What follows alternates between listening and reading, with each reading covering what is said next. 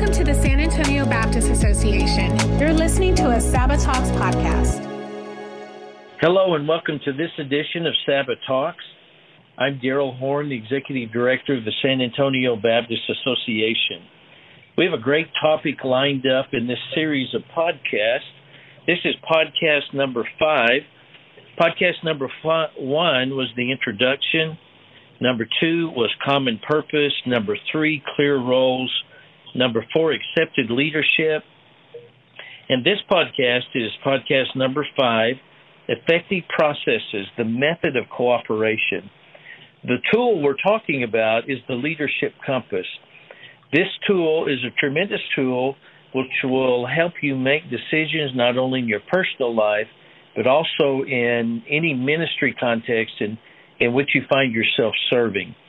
Joining me in this series on the leadership compass is a friend of mine who first introduced me to the tool. His name is Bill Hulse. Bill is the pastor of Putnam City Baptist Church, located just outside of Oklahoma City. Bill has been using this leadership compass for over a decade and has taught many other leaders, not only within his church, but also within other churches. So, Bill, once again, thank you for your time. Thank you for being a part of Sabbath Talks. It's a real pleasure to have you lead our conversation today on the leadership compass. It's an honor to be with you, and thanks again for all you're doing for the kingdom. Well, let's pick up our conversation where we left off last time. As I mentioned the previous broadcast, we are on now podcast number 5, effective processes. So get us started, if you would, Bill, on this component of the leadership compass. Well, as we've talked about in previous podcasts, there are 6 components to the compass, or 6 directions. A normal compass, north, south, east, and west. Of course, you got northeast, northwest, southeast, southwest. You've got other variables on the compass. In this compass, 6 directions, 6 things that need to be healthy. And it doesn't just go clockwise on the compass. It's 6 things that I'm constantly evaluating. Are we healthy in all 6 areas? Well, it starts with common purpose. If we're not healthy in our purpose, everything falls apart. If I'm not being strategic and making sure that we are equipping to purpose, I'll never accomplish the purpose in which God has called us to. And then those roles that are created, that's our strategy. If those roles are not being spirit-filled, spirit-led roles, they won't be accepted, and then there's no fellowship. And so we never accomplish purpose. Just because I got a good structure, just because I've got a good strategy, if they're not following us, we're not getting anywhere with purpose. So all those are important. This brings us around to another component of our team health and unity, which is effective processes. Not just having processes in place, we are constantly evaluating how effective are we being, and that effectiveness is not determined by how many people are sitting in the audience, how much they're giving to the mission. Our effectiveness is how are we doing in accomplishing the common purpose God has given us. And I think that's a big distinction we need to make. Yes, you're exactly right, because we can be very busy in what we're doing, but we may not be very effective. And there are a lot of ministry organizations and a lot of churches and a lot of individuals who do busy work. And I knew missionaries and that we served with in other countries. They were busy all the time, but they never seemed to get anything done.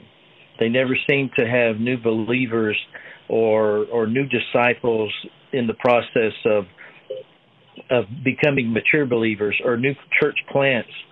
So an effective process of our method of cooperation, but also looking at the results of what's taking place, are we headed the right direction is a vital point.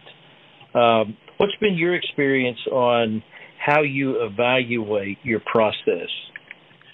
Well, we use a tool that's very common, especially in the business sector, which is called a SWOT analysis, which is our strengths, looking at our strengths, our weaknesses, our opportunities, and our threats. We're constantly watching the game films on events that we're doing, programs that we're doing, ministries that we do. We don't just do ministry because we've always done it, and we don't just do ministry that Southern Baptists always do. We have to do kingdom purposes related to God's call in our life and in our ministry context. So as we look at that, we can be super effective. I'll give you an example that sticks out to me a long time ago when I first was using the compass. We were doing, back in those days, this was in the 90s, typical Halloween alternative. And at that time, in the 90s, we were doing it because it was getting unsafe to get candy. Back then, that's when the razor blades started showing up in candy, and parents didn't feel safe taking their kids out, and their kids wanted to be a part of Halloween, but they didn't want to do door-to-door and in unsafe environments. And so the church, there was a need to provide an alternative that was safe for their kids, and we did that better than anybody in town. It was packed out. We did it in our gymnasium. We had 900 people that showed up, and we had maximized our facility, and it was, what do we do now? Well, the Team Compass helped us come back in a staff meeting after that particular event, and we evaluated. How are we doing? Oh, we're doing great. Oh, man, we had our biggest attendance ever. Well, those are the strengths. That was good. What's the weakness? Well, the weakness is we're out of space. The weakness is we can't help our whole community. And then opportunities started to rise, and we started talking about what is the opportunity. We went back and we looked at, maybe we were being effective in this event, but what is the purpose of the event? Well, we've been doing that for probably 6 to 8 years, and the original purpose was provide a safe place for our church kids. Things changed in 6 or 8 years within our community where I was at that time, to where there was a need not just to minister to our church family, but we saw a need to minister to the whole city that we were ministering to, that those outside the church also now were looking for a safe context. So that opened up a discussion where we were able to do a new purpose, same time slot, same ministry, if you will, an alternative to Halloween, but now instead of it just being to the church family, we believe God was changing our direction to have a new purpose for that ministry to be a community. And out of that, we launched the next year. We went, that's when Trunk or Treat was first coming out.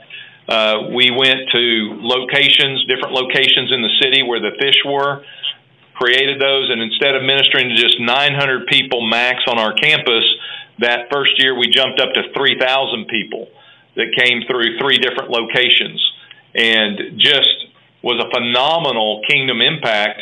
Where'd that come from? Looking at the compass and saying, okay, how's our process? What's working? What's not working? And what's God calling us to do next? Wow, you more than tripled your effectiveness just by going through the process of evaluation and using the compass. Man, who wouldn't, what church wouldn't want to triple their impact they could have on the community?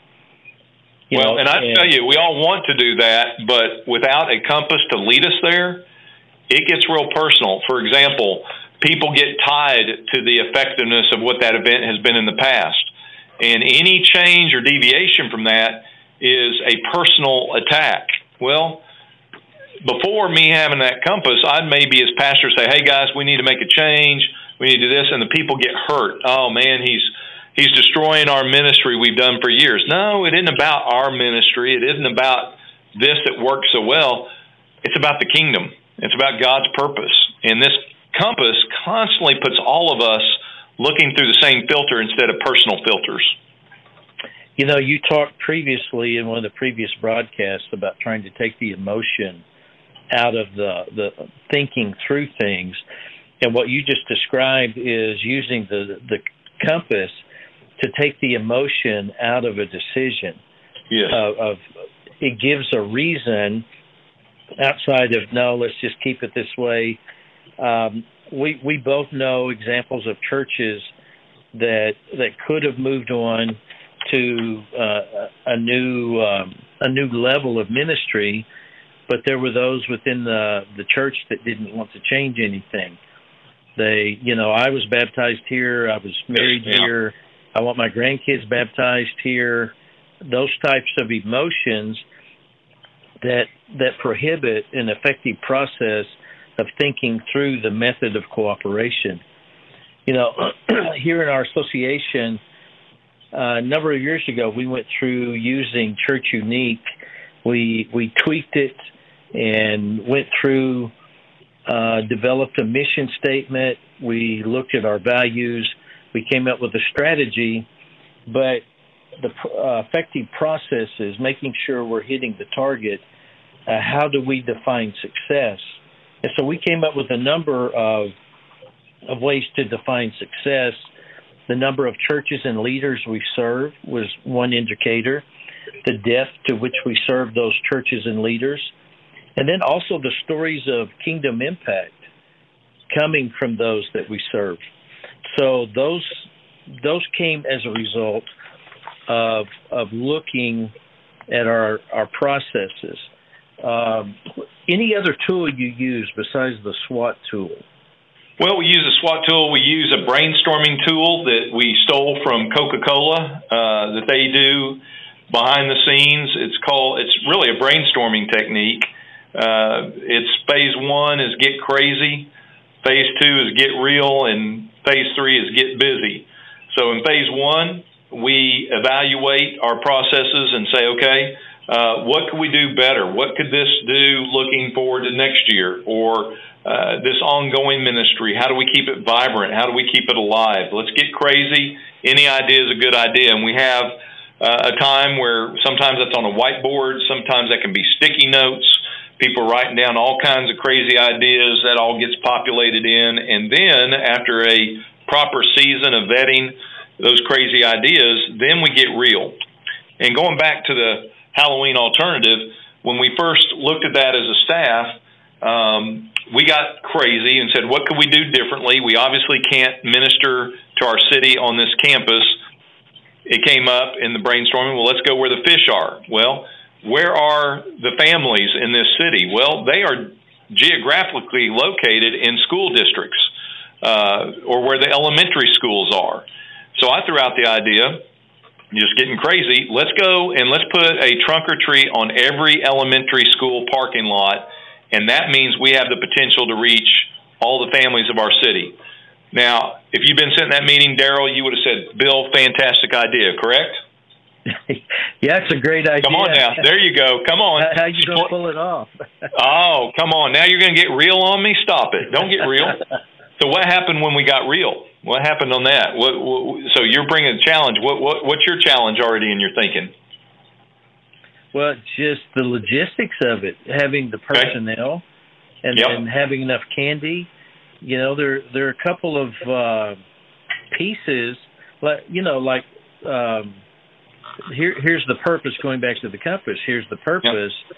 What are the roles that we need to have or identify? There you go. Who's going to actually fulfill it? And then who's going to be responsible? Who's the leadership structure? Yeah. Now that's where the compass starts bringing clarity. So we started with the big idea.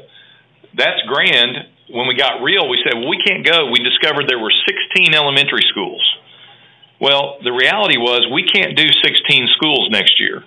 Maybe someday, maybe this thing will grow and get so crazy and our church grows and we reach more families and but we identified what's a reasonable goal for the first year. We picked 3 strategic locations. We said we can do 3. So when we got real, the big vision became more clarified vision because we could do those roles. We could equip 3 campuses. We found, and what we ended up doing, we didn't end up even going to schools. We ended up doing a location downtown at our campus. That was one. And then Walmart Supercenters were just coming online and were the big buzz of our town. We had 2 Supercenters. And one of our team members had seen as they were checking out that they were doing free candy in their lawn and landscape on Halloween night. Well, guess where all the fish in our city were going to be on Halloween? Yeah. They're going to be there. So we approached Walmart and said, you're going to be overwhelmed. You're going to have all these people coming your way. What if we strategically partnered together? Would you allow us to set up a trunk or treat? We described it. We did a full presentation to their manager and said, we want to come alongside of you and multiply And so they did our advertising for us. Every customer that came through Walmart was receiving a deal. Hey, I can show up at the Supercenter with my kids. It's going to be safe. They brought the audience to us, and we were in their parking lot, and all of their kids poured out of the lawn and landscape over to ours, which was set up right next to them. And we were able to connect with our community, and they knew it was a ministry of First Baptist Church. And that's how we jumped to 3,000 people. All of that came out of a brainstorming session of getting crazy, get real, and then get busy. That's amazing. That's an amazing story. Being able to work or partner with a business in town. What are the challenges you see of leading other people to think outside the box? Because sometimes we get in a rut and it's difficult to think out of the box. What have been some of your most effective ways of leading a team to think outside the box? Great question. One, the Compass forces me to lead our team to think outside the box. If I wasn't worried about effective processes, I would never look at our processes. We just do what we always do. And that's what a lot of ministry teams do. They just do what they do. Occasionally they might try to tweak something here or there, or somebody in the church is upset and this or that, and that's what drives them to – the Compass drives me in direction because it's biblical principles, and it forces me to think that way. But one, I have to make it safe to dream outside the box. Two, I have to provide some tools to our team because they've not been used to thinking outside the box. So we have the get crazy, get busy, or get real, get busy, and sometimes I have to put that up on the whiteboard and say, guys, here are the 3 things we're going to do today. Remember, we've done this before. Phase 1, get crazy. And phase 2 is going to be we get real. Phase 3 is going to be get busy. Right now, it's brainstorming time. Let's just go. Be as crazy as you can be. What would you do differently? What would you do? Now, it's got to relate to purpose. We got to define our purpose. But once we know our purpose, what's something fresh or new? And you just open it up and you just make it available to be crazy. Go ahead. I think you said something very, very important of it being safe to dream, creating an environment where you encourage people to think outside the box. And it doesn't mean that every idea that comes along is going to be the best one, but it does mean that giving people permission to look at a better way of doing something or a more effective way. Just creating the environment, I think, is very, very important. Without a doubt. Go back to my example when I brought up the 16 schools. It would have been very easy for the whole team to say, Bill, that's a stupid idea. We can't do 16 schools. And they could have just crucified that input or that idea. Now, instead, every idea is a good idea in phase 1. Any idea. Because, one, it may not be the idea we go with, but it may foster somebody else's thinking. It may open up like, oh, man, based on that, what about this? Here's what I know. If me and you are in the room, Daryl Horn is the smartest person in the room. What I know is if you and I are in the room, we are smarter than Daryl. Does that make sense? Mm-hmm. So yes. I believe in tapping into the collective brilliance of the team, and me spending time with Daryl is iron sharpening iron. If I'm doing it on my own, I get only what I can do. If we only do what Daryl does, we can only get what Daryl does. But when we come together as a team, we always accomplish more. Together, everyone accomplishes more. That's the acrostic for team. Some of the most effective organizations are the organizations that gets everybody in the room, and they say best idea wins. It's not the boss is going to pull rank on everybody. It's we're as a team, and we collaborate as a team. And even if the boss throws out an idea, which I've done sometimes, it's not the best idea, but we're not going to do it just because the boss said it. We're going to take the best idea out of our group, and we're going to massage it and make it a win-win for everybody. That goes back to the environment of creating a safe space for everybody to think. Some people don't feel comfortable in places like that. Then you have other personalities. That's why they get up and come to work every day, is because they're able to work in an environment where I may not have the best idea, but at least my boss is going to listen to it, and somebody else might throw something to it. Also, in the brainstorming, I've seen over the years the get crazy part where you put a whole bunch of ideas on the board. Sometimes you can categorize those ideas into groups. Sometimes they're very similar, and you can take 3 or 4 different ideas because they'll fit together, and you create a better whole for everybody, or for the idea that comes out of it. Without a doubt. And you get ownership.